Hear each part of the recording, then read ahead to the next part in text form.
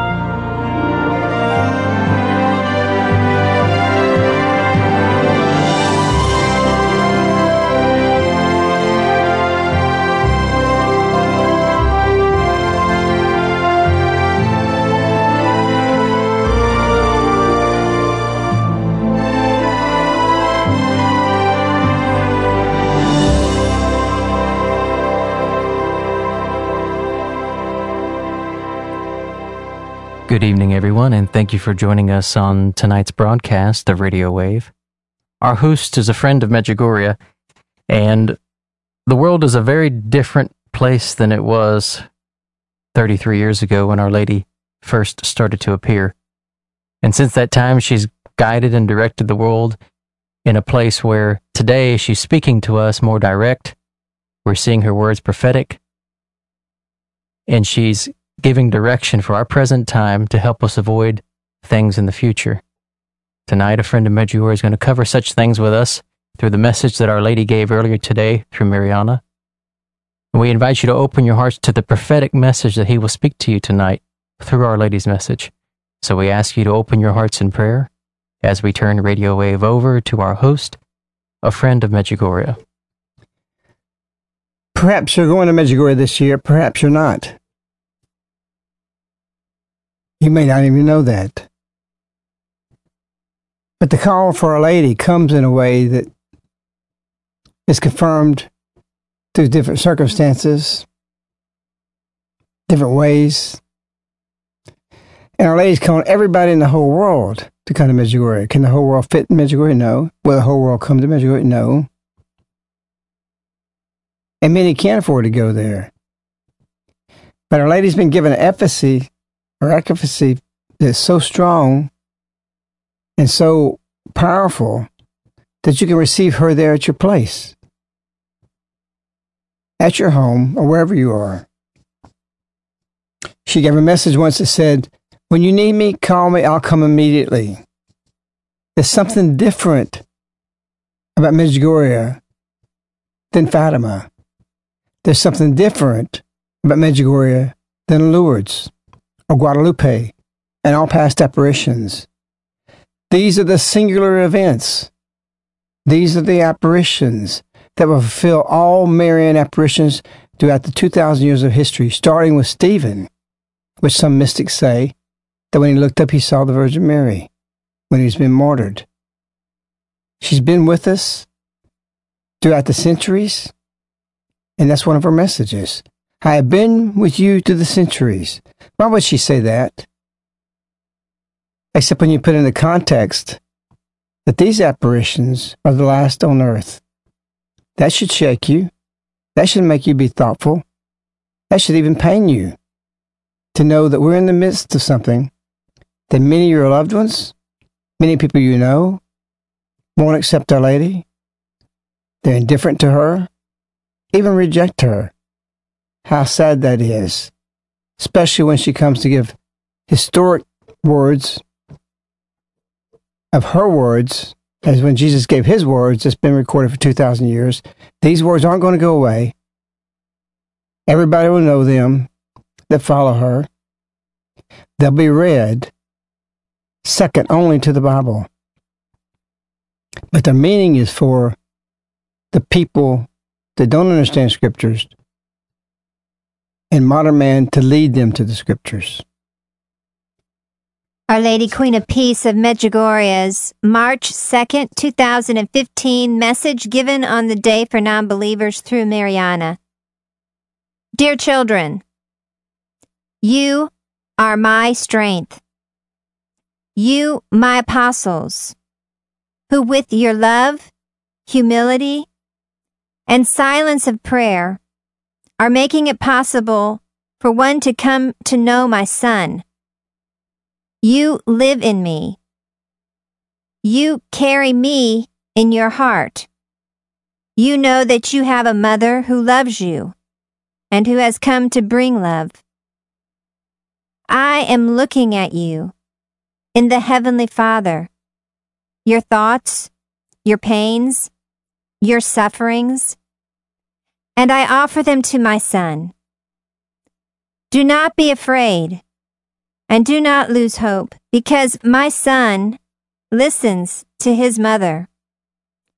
Since he was born, he loves, and I desire for all of my children to come to know that love. I desire that all those who left him because of their pain and misunderstanding may return to him, and that all those who have never known him may come to know him. That is why you are here, my apostles, and I, as a mother, am with you. Pray for the firmness of faith, because love and mercy come from firm faith. Through love and mercy, you will help all those who are not aware that they are choosing darkness instead of light. Pray for your shepherds, because they are the strength of the church, which my Son left to you. Through my Son, they are the shepherds of souls. Thank you. Our Lady gave the words today that's strange, almost contradictory. You live in me, which literally would say, we live in her. And then she flips it around in the second sentence and says, you carry me in your hearts. How can we live in her and both she live in our hearts? What is she saying? Why is she saying what she's saying on this? Because she's trying to make you understand and hear and comprehend that she's one with you. She adds from there, you know that you have a mother who loves you and who's come to bring love. She says, I am looking at you and the Heavenly Father. What does that mean? She, the Queen, the mother, is looking at us in a way that she sees the Father. So if in a married couple, if they're married, they see their children resembling the Father. The Father sees the children resembling the mother. And so when she says, you live in me, you carry me in your hearts, I'm looking at you in the Heavenly Father, she's showing we're really in family. The family that you have is royal. Jesus, your brother, the King, Mary, the mother, the Queen, and the Heavenly Father. And this is an amazing thing in the sense that what's been tried to tie into us, that we have kinship in heaven. This is not something our Lady wants us to have just in theory. In other words, the family is so broken, so messed up, and people don't have it. That what they're trying to do is, or what she's trying to do is show you, you really do have mother. You really do have father. You really do have brother. This message today where she says, I'm looking at you in the Heavenly Father, is a strange way of understanding exactly how she sees us through the Heavenly Father. What do you think she's saying there? Well, that's just exactly what I just said. When I look at my sons, I can see their mother in them. When she looks at our sons, she can see me in them. I look at my daughter the same way, the mother, and she looks at the daughter in the same way. Where do we resemble? Or what traits did we pass on to our children? These things are important in significance. Not so much that Ari has to say that, but she wants to make amends for the broken family today, for all the fractures in the family, to show you do belong to family, because people that don't know the love of God is those who's never experienced God's love. As we've said before, she's never referred to people who don't believe as atheists or non-believers, but those who have never experienced the love of God, where the father and the mother, that exchange happens between the mother and father. If you don't have peace in your house, if you don't have it where your family has a certain serenity, your children will want to leave. As soon as they get of age, they want to get out. And this is one of the things the family is a war zone. What our lady was talking about, was it January 25th? Well, January 25th, when she says, also today I call you, live your vocation in prayer. Now as never before. Why? Because Satan wants to destroy the family. So the vocation is what? For a husband and wife.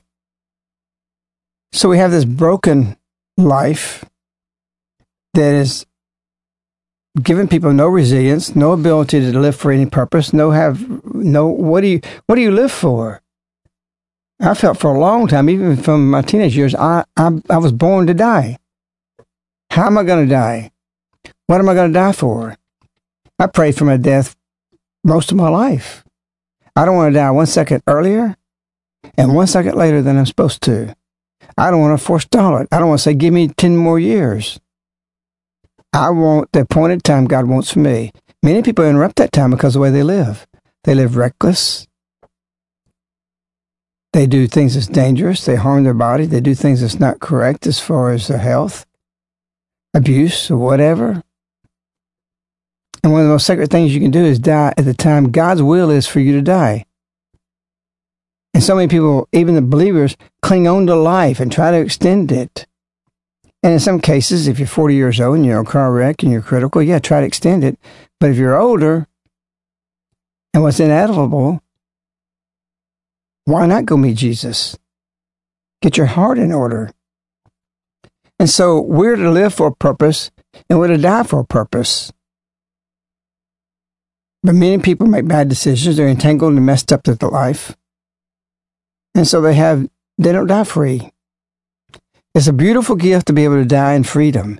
Freedom from what? Freedom from all the bad decisions that you made through your life, that you made good decisions. And that's what He wants us to be happy, to approach death with joy. And she's trying to give us family, and the heavenly family, if you didn't experience those life. You can have that. You can have a mother. You can have a father. You can have a brother. This is real. This is not something mythical. It's not Greek mythology. It's a live thing that for people who have broken family can come into the family of God. And that's what He's showing us so lovingly and so beautifully about the Heavenly Father, to think about Him. Have your thoughts. She said that today. I am looking at your Heavenly Father, your thoughts, your pains, your sufferings, and I offer them to my Son. Do not be afraid. Do not lose hope, because my Son listens to his mother. Since he was born, he loves, and I desire for all my children to come to know that love. I desire that all those who left him because of their pain and misunderstanding may return. Who's that speaking about? What Yellen has told us about the love exchange between the husband and wife is how children learn to love God the Father. Where that's fractured, or where it's a war zone, or where it's not carried out to fullness, is to the degree one's injured. And they turn away in pain. They leave Christ. They live the faith. They don't go to the faith because they misunderstand. But Our Lady says that I desire that all those who left him, her Son, because of their pain, and this is the thing of the family, and misunderstandings, may return to him, and that all those who have never known him may come to know him. That's who you're supposed to be. You're supposed to be the representative of Our Lady as an apostle of what you've gone through and your thoughts and your pains and sufferings, offering them to the Son that we can help these on the way. So often in conversion, one does not like what he sees, and he becomes sick and tired of how he's been living superficially. To live for something is to die for something. And you want to make the right decisions in your life, even if you've made bad decisions to this point, that when you come and approach your death, you will be dying free from all these entanglements.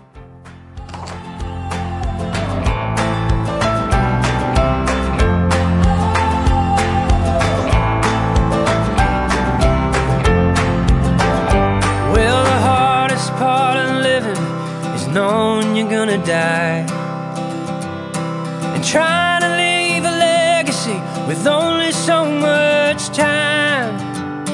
Well, I don't know about you, but I'm getting sick and tired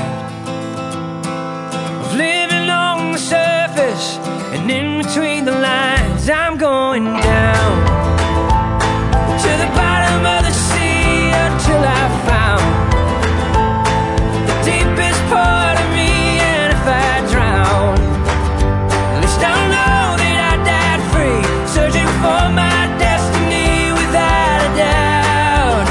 I'm going down.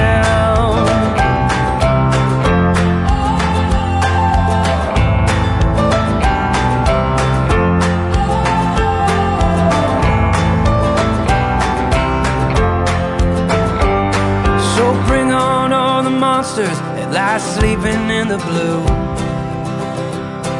I'll fight them all barehanded, screaming I ain't scared of you. 'Cause there's nothing stronger than a heart that's fighting for the truth.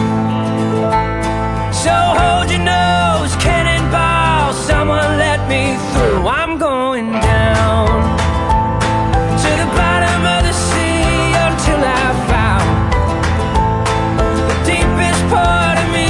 And if I drown, at least I'll know that I died free, searching for my destiny without a doubt. I'm going down.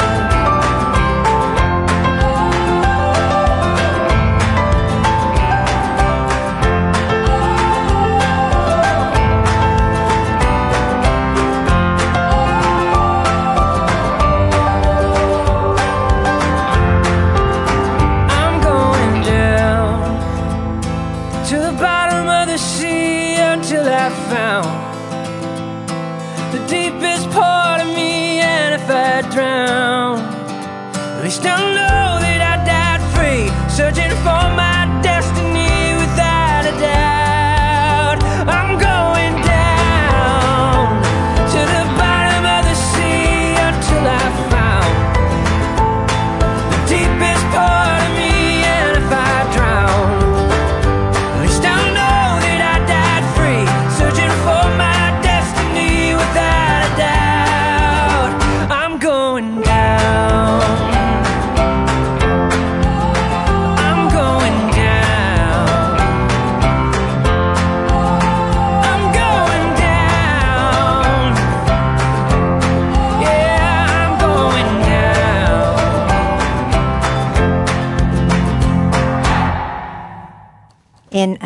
When she says in an apparition that she's looking at us, and Maria says it's an endearing thing that Our Lady scans the crowd, looks at each face, and here she says the same words, I'm looking at you, your thoughts, your pains, your sufferings. Do you think that she's saying in this message, giving us a clue as to what she's looking or how she sees us while she's in an apparition? I believe that the state of family is so much crisis today. The absence of the mother in the home, the father and mother both following their own interest, the kids left alone. It's a tragedy. We can't even say family today is family, as God defined it. And in fact, we're so fractured that we have other people trying to define what family is. They're changing marriage to mean something else that it cannot mean. It can never mean that. They can try to say it. They can try to legislate it. But you can never marry according to what the world is trying to force down everybody's throats. And being successful at it because what we've done with marriage and in the family. And so we've given the family over to reprobate thinking because we haven't kept it intact. We haven't kept it in the context that is biblical. And so we have divorce everywhere. And so in this question you asked me about Our Lady's looking, It's a mighty effort, because she said the same thing February 2nd, 2015. I am looking at you and am smiling at you. I love you in the way that only a mother can. Can you imagine a mother who left and walked out? How kids and the tears on their pillow during the night? How many scars and how many wounded people there are out there that would just love to hear the mother say something like that? To hear these words, I'm looking at you, watching you sleep as you go sit beside the bed. The mother goes in there and says, I'm looking at you. I'm smiling at you. See my smile, dear? I love you in a way that only a mother can. It's incredible. We don't have this. Yeah, you say, well, we do that, we have that. But look at the world. It's nothing about that. They're not even there. When they're there sitting on the side of the bed, they got their cell phone, the kids got their cell phone. It's crazy. There's no resemblance of what family is today. It doesn't exist. And we hope we made something unholy. It doesn't have the purity. Our Lady goes on and says this February 2nd message, through the Holy Spirit who comes through my purity, I see your hearts and I offer them to my Son. Already for a long time I've been asking of you to be my apostles. For those who have not come to know God's love, that's what we're asked to be.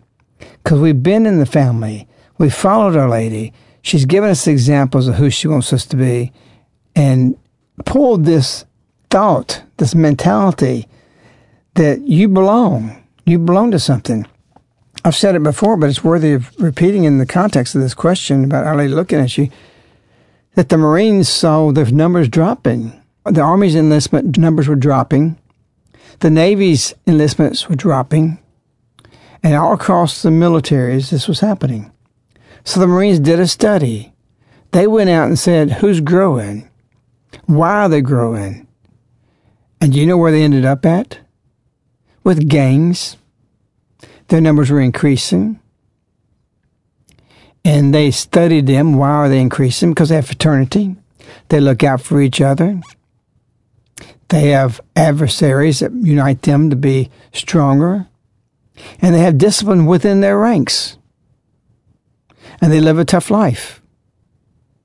The Navy, the Army, mostly for women, weaken their standards. Right now, I just got to reading about the Rangers in the Army. They want women to get in there. They said they're not going to weaken and change the standards, but they will. And what's going to happen to the numbers? The same thing has been happening. So the Marines realized what they needed to do is step up things harder, make boot camp more difficult, make it tougher.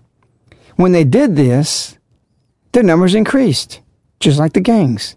People want to belong to something. It's important for them to belong to something. I don't want to belong to a church that's so weak, it won't tell me when I'm in sin. I want to hear from the pulpit to know this.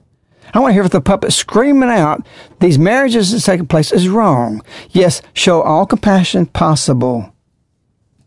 If they're repentant, if they're acknowledging the sin, but you're not being compassionate, saying, well, okay, that's what you do, that's what I'm not going to say nothing. And many people are saying this. If that's what you want to do, it's your problem. No, you're not being love to these people that's saying what you're doing will send you to perdition.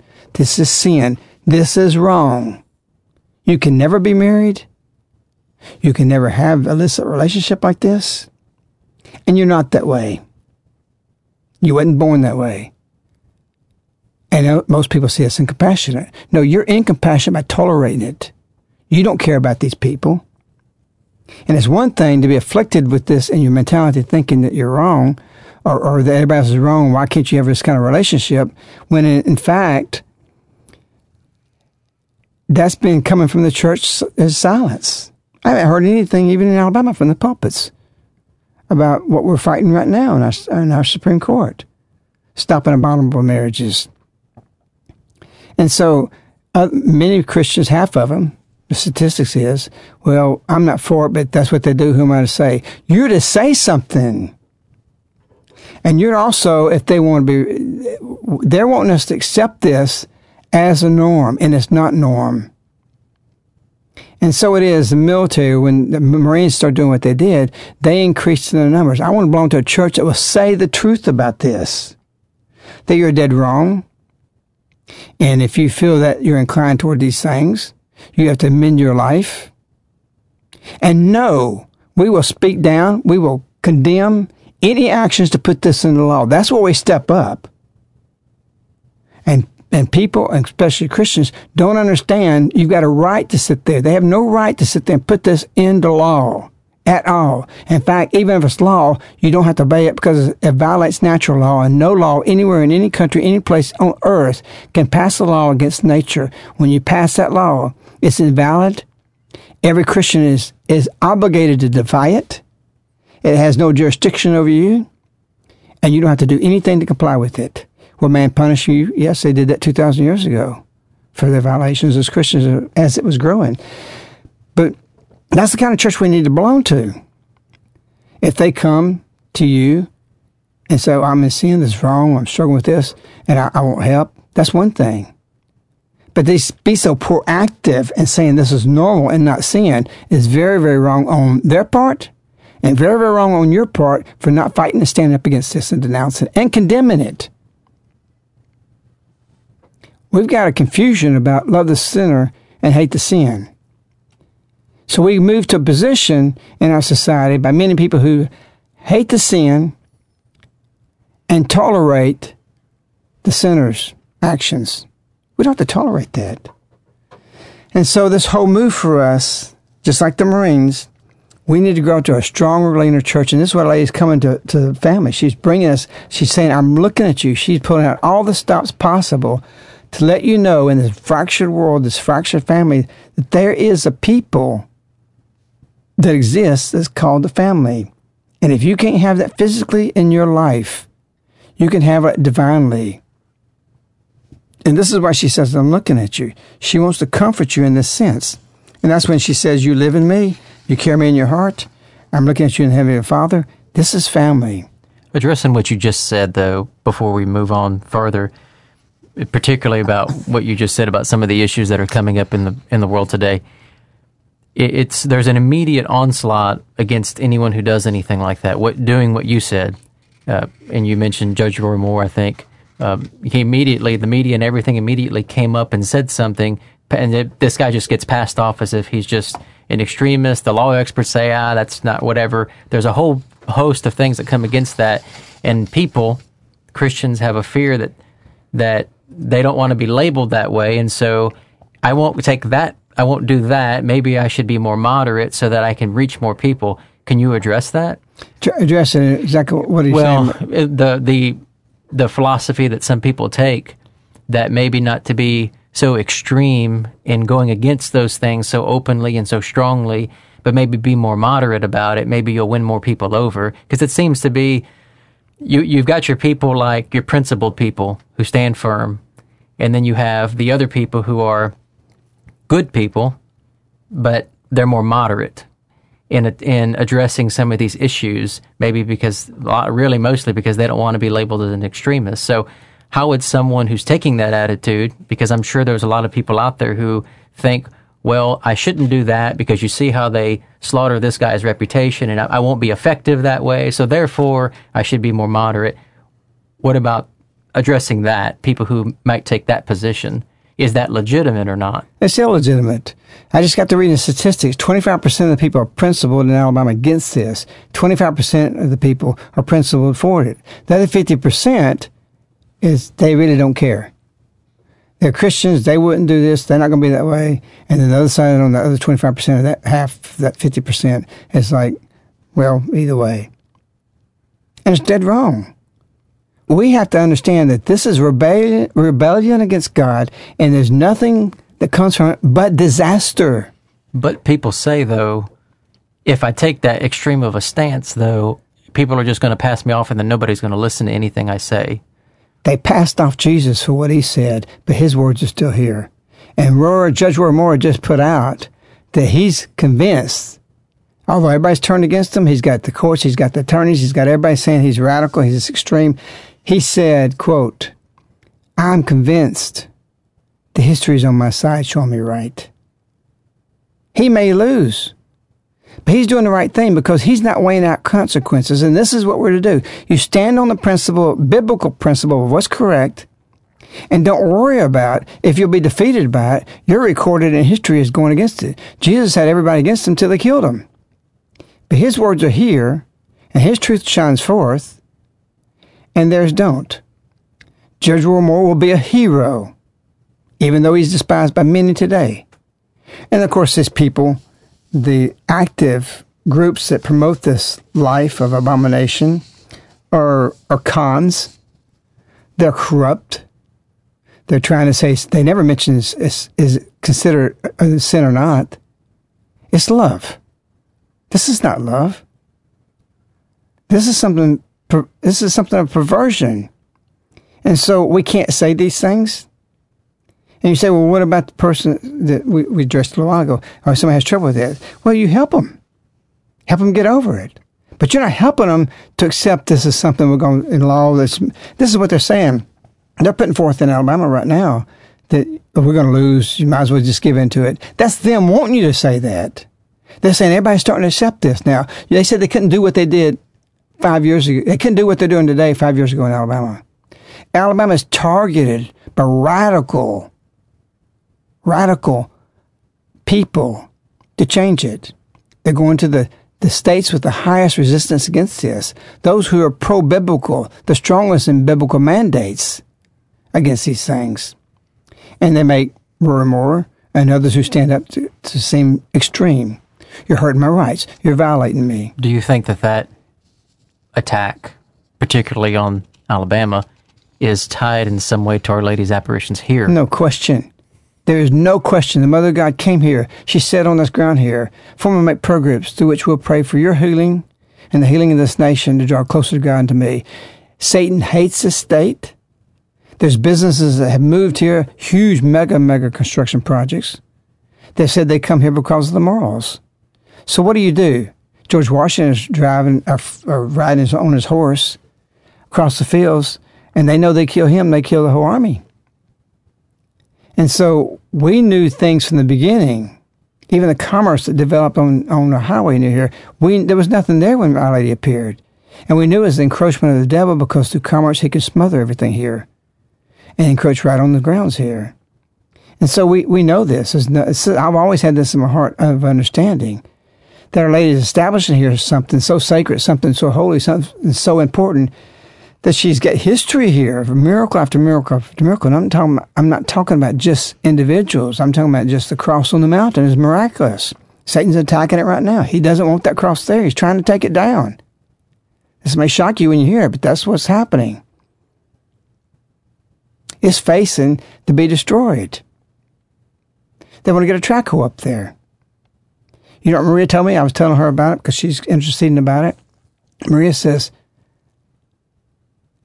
we lived under Tito. We lived under communism. Never did they try to take the cross down. And I said, whoa. She kept on talking. I said, wait, Maria, wait, I want to write that down.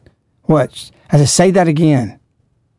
And she said it again. We lived under communism and they never tried to take our cross down. And that's government land. It really struck me that we have crosses across the country that's coming down, just small crosses. Not a 750,000 cross that's been put up there for 20 years of prayer before it has ever been able to be built with miracle after miracle to get it there. But this thing represents something for our nation. Satan hates it. The abominables hate it. When I say abominables, I'm talking about those people who want to put in the law that their lifestyle is okay. We should fight that with our whole life. Everything we have in us, we have to fight it. Because they have no right to do that. There's no right to say that you can kill. There's no right to say you can steal. They can't do this. And so we have this acceptance. And I'm just amazed at the bishops in America not standing on the pulpits and just screaming this out. Because this is the final degradation that happens before society is destroyed. As I said earlier, that this is such a rebellion against God that there's no path in this except disaster. And so we've got to start living in the heart of what the call is for God, for us, the family, to be. If we don't do that, we won't be. We can live Jesus Like we leave a home with misconceived ideas. Many youth want to leave home because they've got the idea, I can't stay here anymore. But your soul longs for Jesus, and your soul will always long back to your roots. But if you have a broken family, you don't.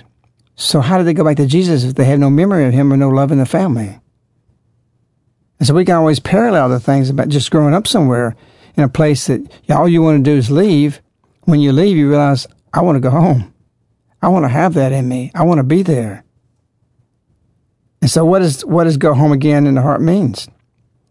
And for Our Lady's trying to get us to see that if Jesus is your brother, I'm your mother, come home to me. Because we have a profound thought and wanting of home that's so lacking that people can only imagine that, or being the thoughts, which Our Lady was saying about thoughts, pains, sufferings.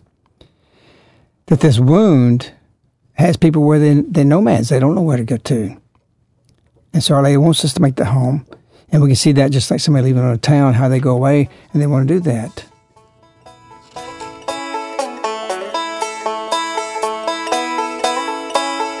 One in a million in a lonely town. 200 people trying to keep me down. I've taken all I can. I ain't looking back. Small town boy in a backyard lot. Can't make a living with the luck I got. I'm gonna leave it all. I ain't looking back. That's the way I remember. It seemed to me when I was young. But I can still see the leaves slowly fall to the ground, and the snow on the trees as the winter comes down. Still I go home again in my heart.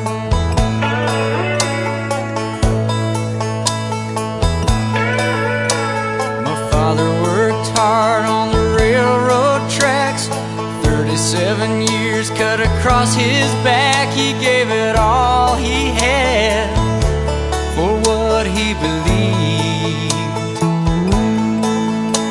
Like every other kid that came before, I grew up believing there was something more. And I still believe, I still believe.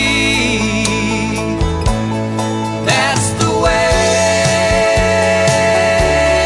I remember. It seemed to me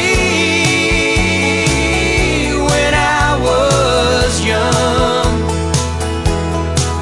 But I can still see the lightning on a warm summer night, and the rain on the window when I close my eyes. I can still hear us laughing on the front porch in the dark. There are days when I know I've traveled so far that I'll never find a road leading back to the start. Still I go home again in my heart. Still I go home again in my heart.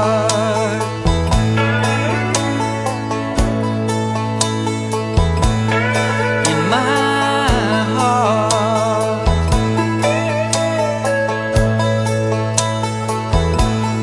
In my heart. In my heart.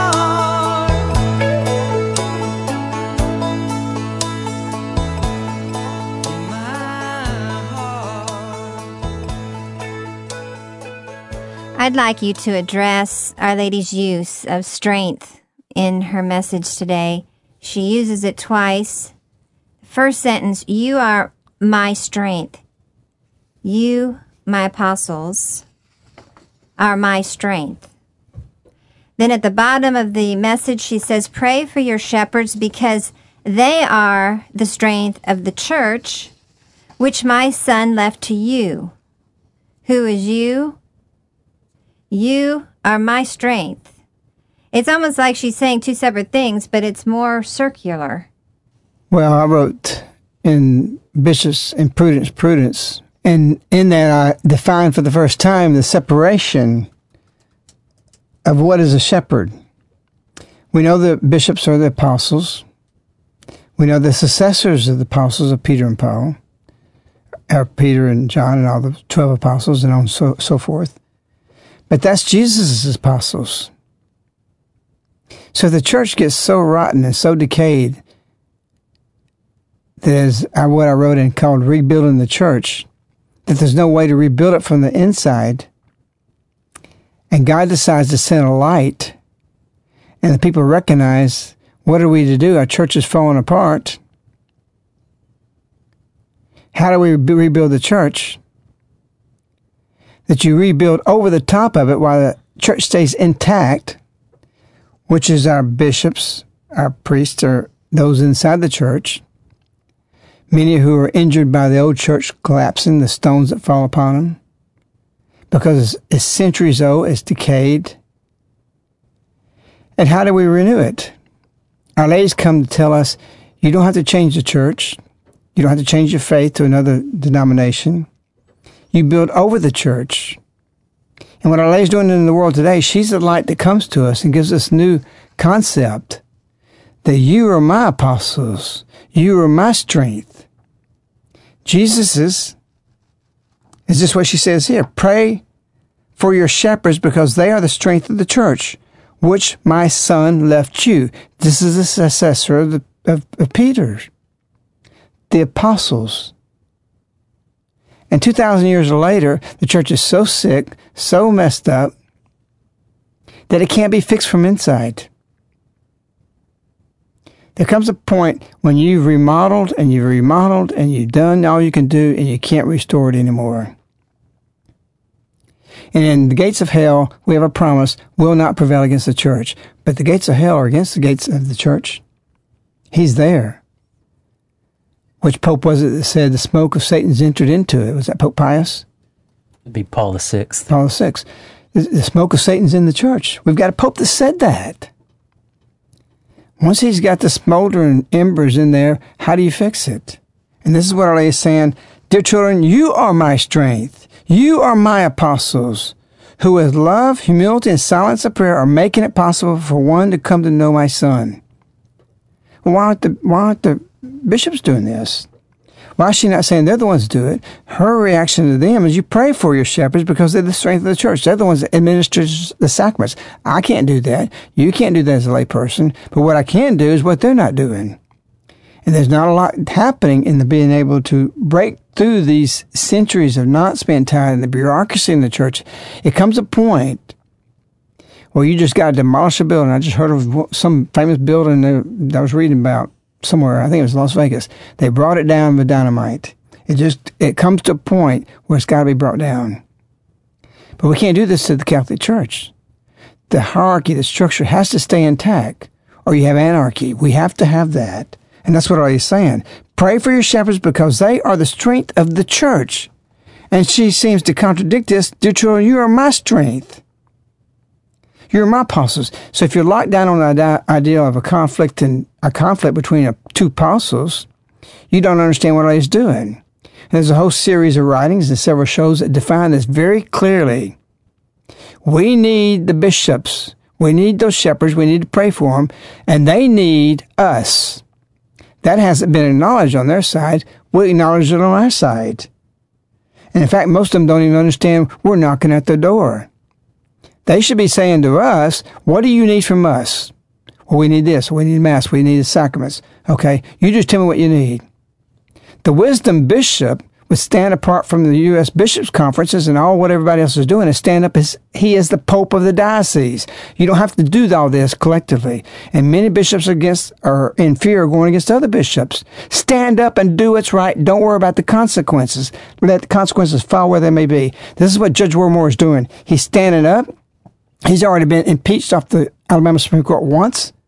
He stood on principle. He ran for governor and lost. He ran for governor again and lost. And he said, okay, I'll run back to Supreme Court justice. Nobody said he could win. And he won by over 50% of the vote.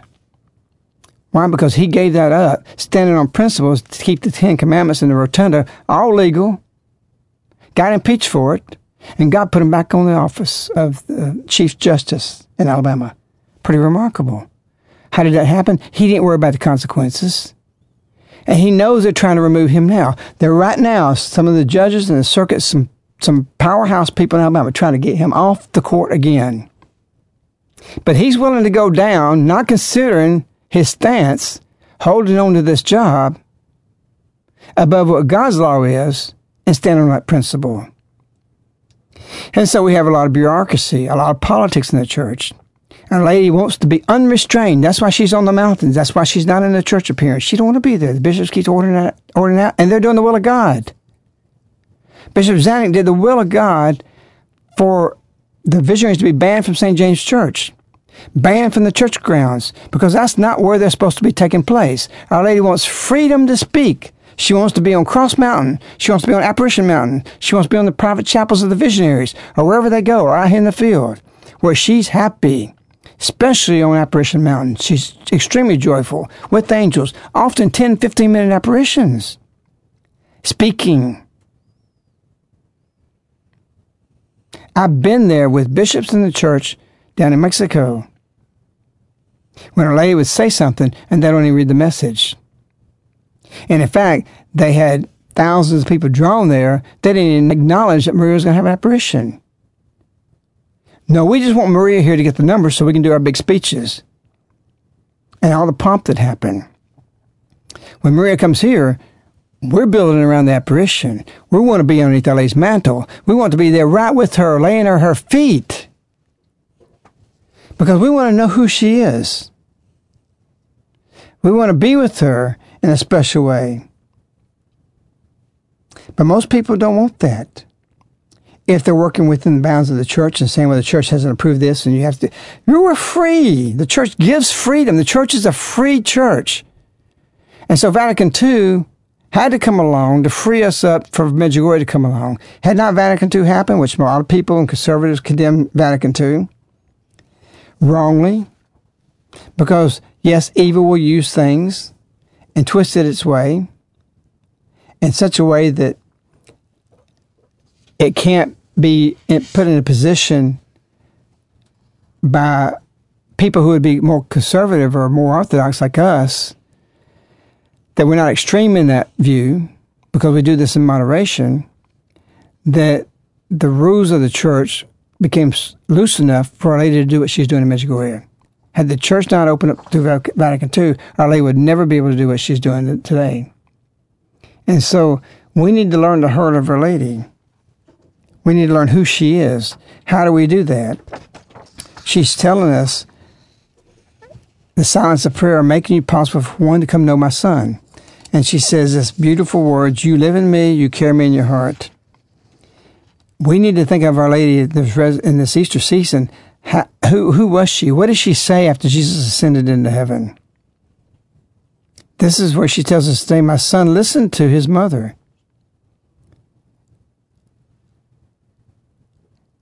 How did she pray to him? Think about that 40 days after the resurrection, he left and went to heaven. What a dark night that was for her. And how much she yearned for the morning light to come into heaven, to be brought into that glory of when she assumed into heaven.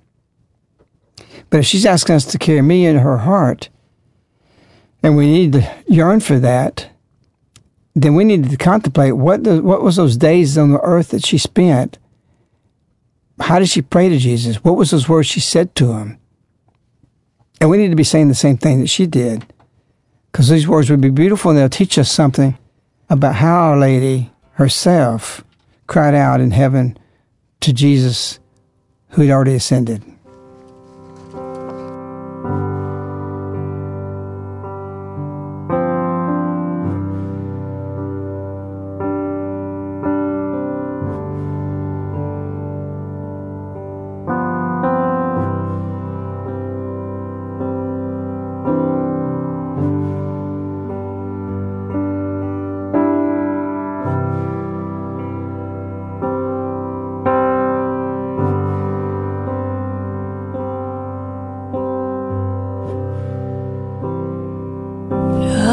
be the answer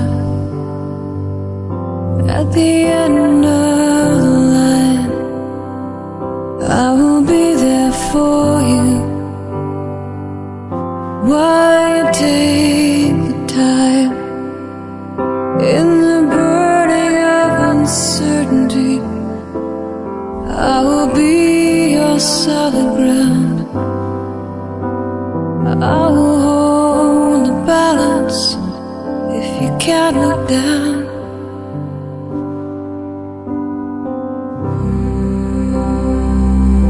If it takes my whole life, I won't break, I won't bend.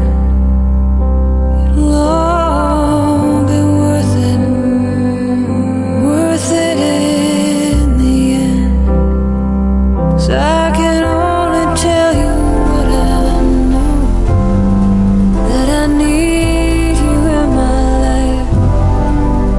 When the stars have all gone out, you'll still be burning so bright.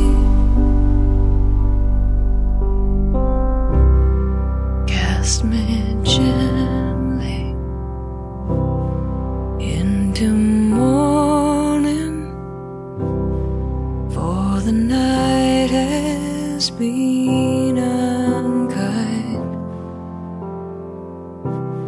Take me to a place so holy that I can wash this from my mind. Memory of choosing not to fight.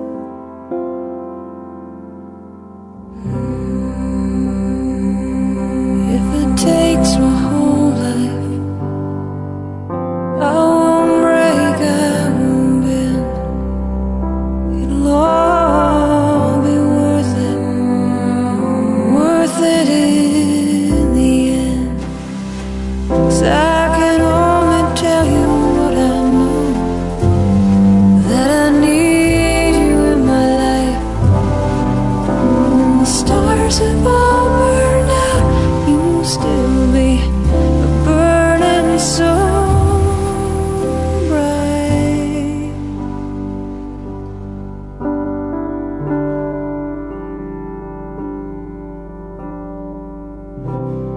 Cast me gently into morning, for the night has been unkind.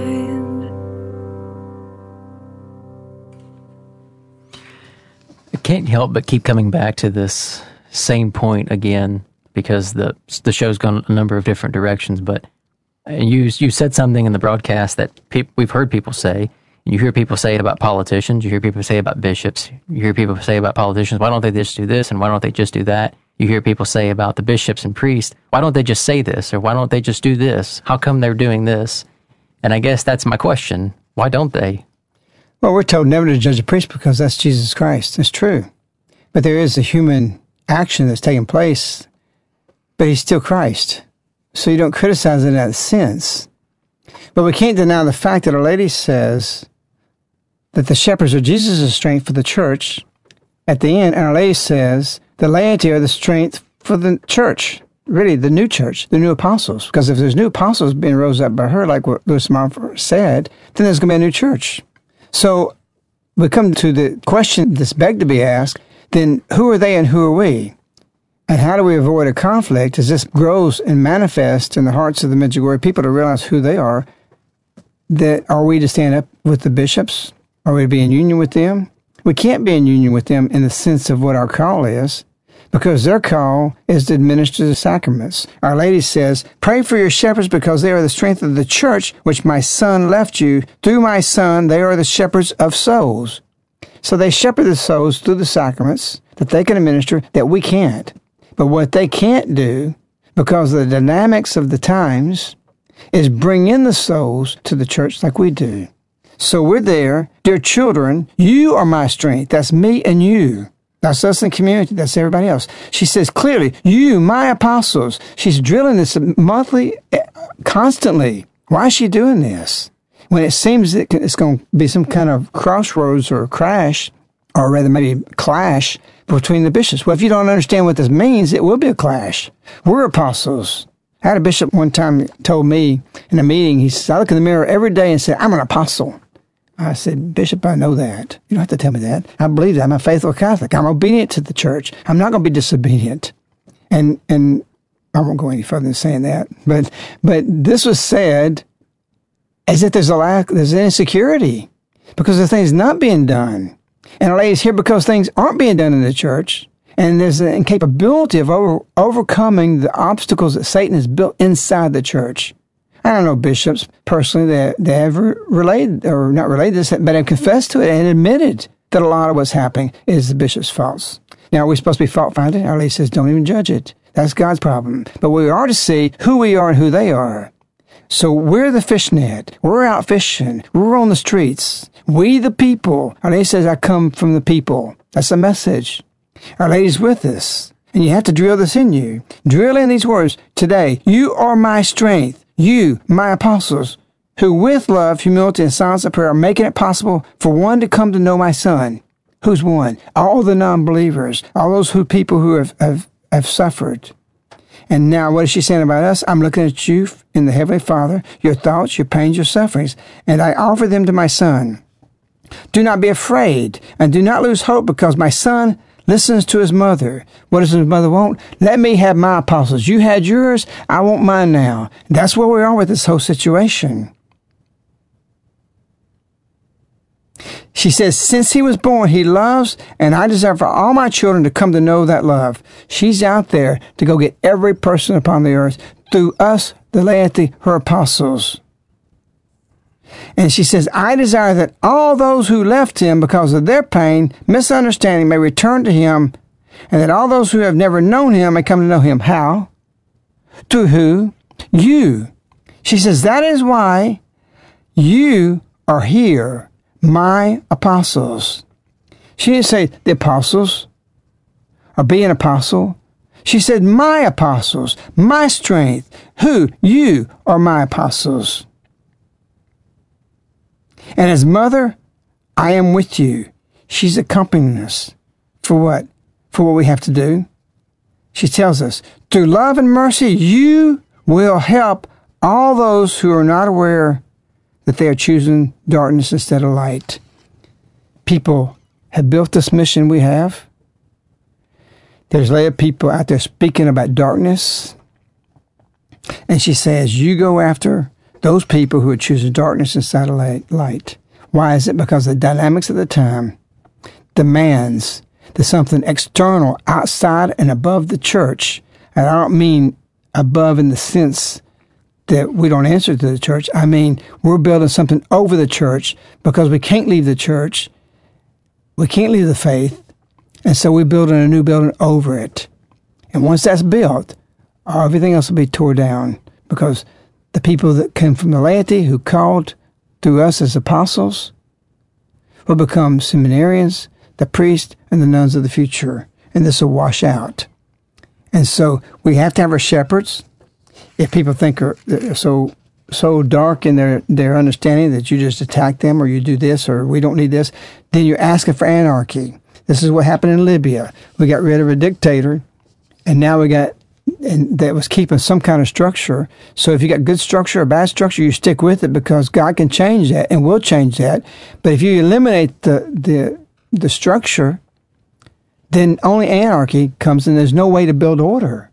You can't build order. And that's what Satan wants. He wants us one versus the other. The clash may come in the future where some of the apostles of the successor of Peter may be very much more against us as apostles through jealousy.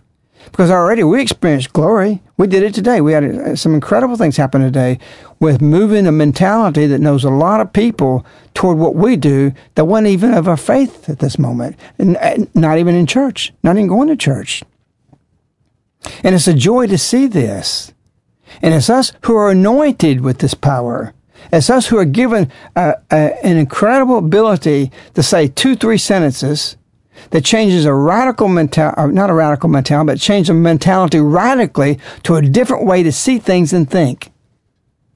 We see it every day. It's very profound and very powerful. Why is it very powerful? Because the lady says, pray for the firmness of faith, because love and mercy come from firm faith. And through love and mercy, you will help all those who are not aware of their choosing darkness instead of light. She says, I am with you.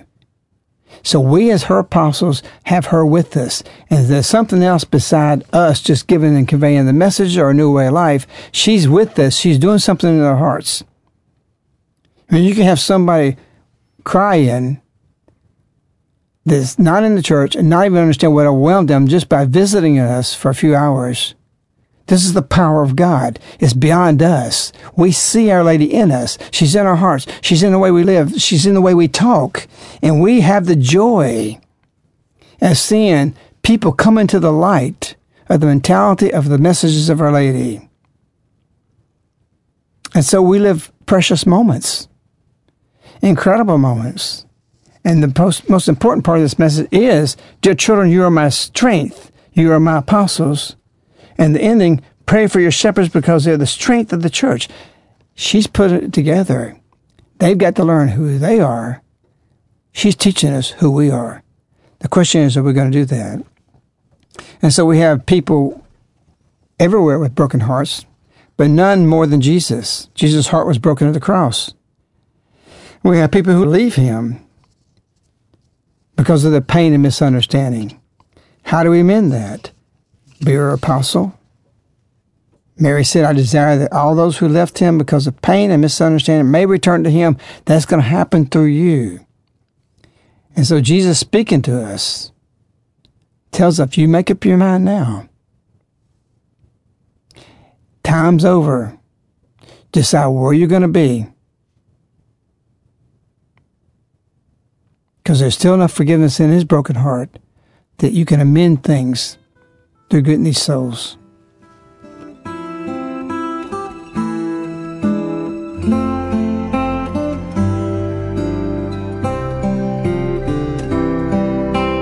You made up your mind, it was time, it was over, after we had come so far. But I think there's enough pieces of forgiveness somewhere in my broken heart. I would not have chosen the road you have taken. It has left us miles apart. But I think I can still find the will to keep going somewhere in my broken heart. So fly, go ahead and fly until you find out who you are. And I will keep my love unspoken somewhere in my broken heart. I hope that in time you will find what you long for, love that's written in the stars. And when you finally do, I think you will see it's somewhere in my broken heart.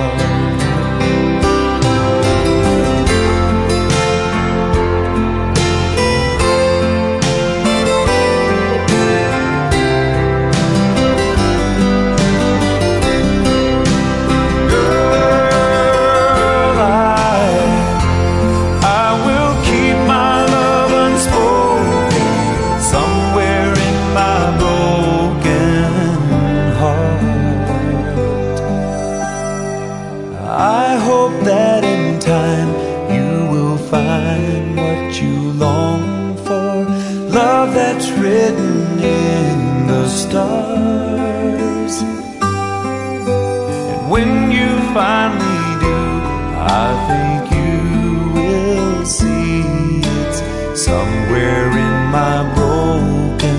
somewhere in my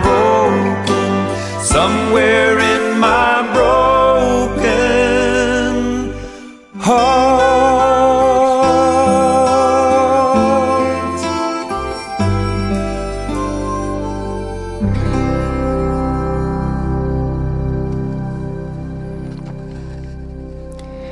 Change the road you're on and close the miles that separate you from Jesus.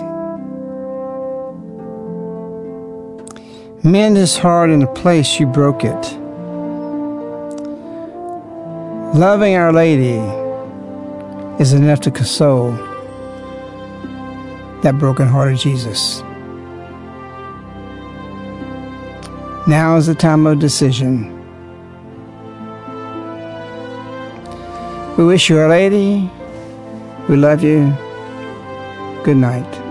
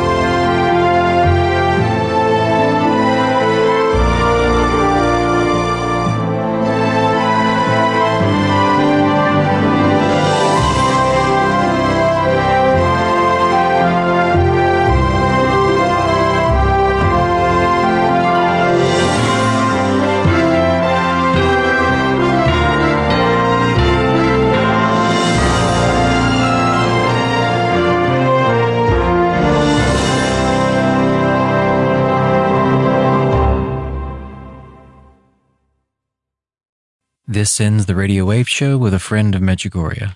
To listen or download free, go to mej.com, spelled MEJ.com. Go to the left-hand menu, Radio Wave, and click on Past Shows. You can also order the show on CD by contacting Caritas in the U.S. at 205-672-2000. Again, 205-672-2000. Thank you for listening.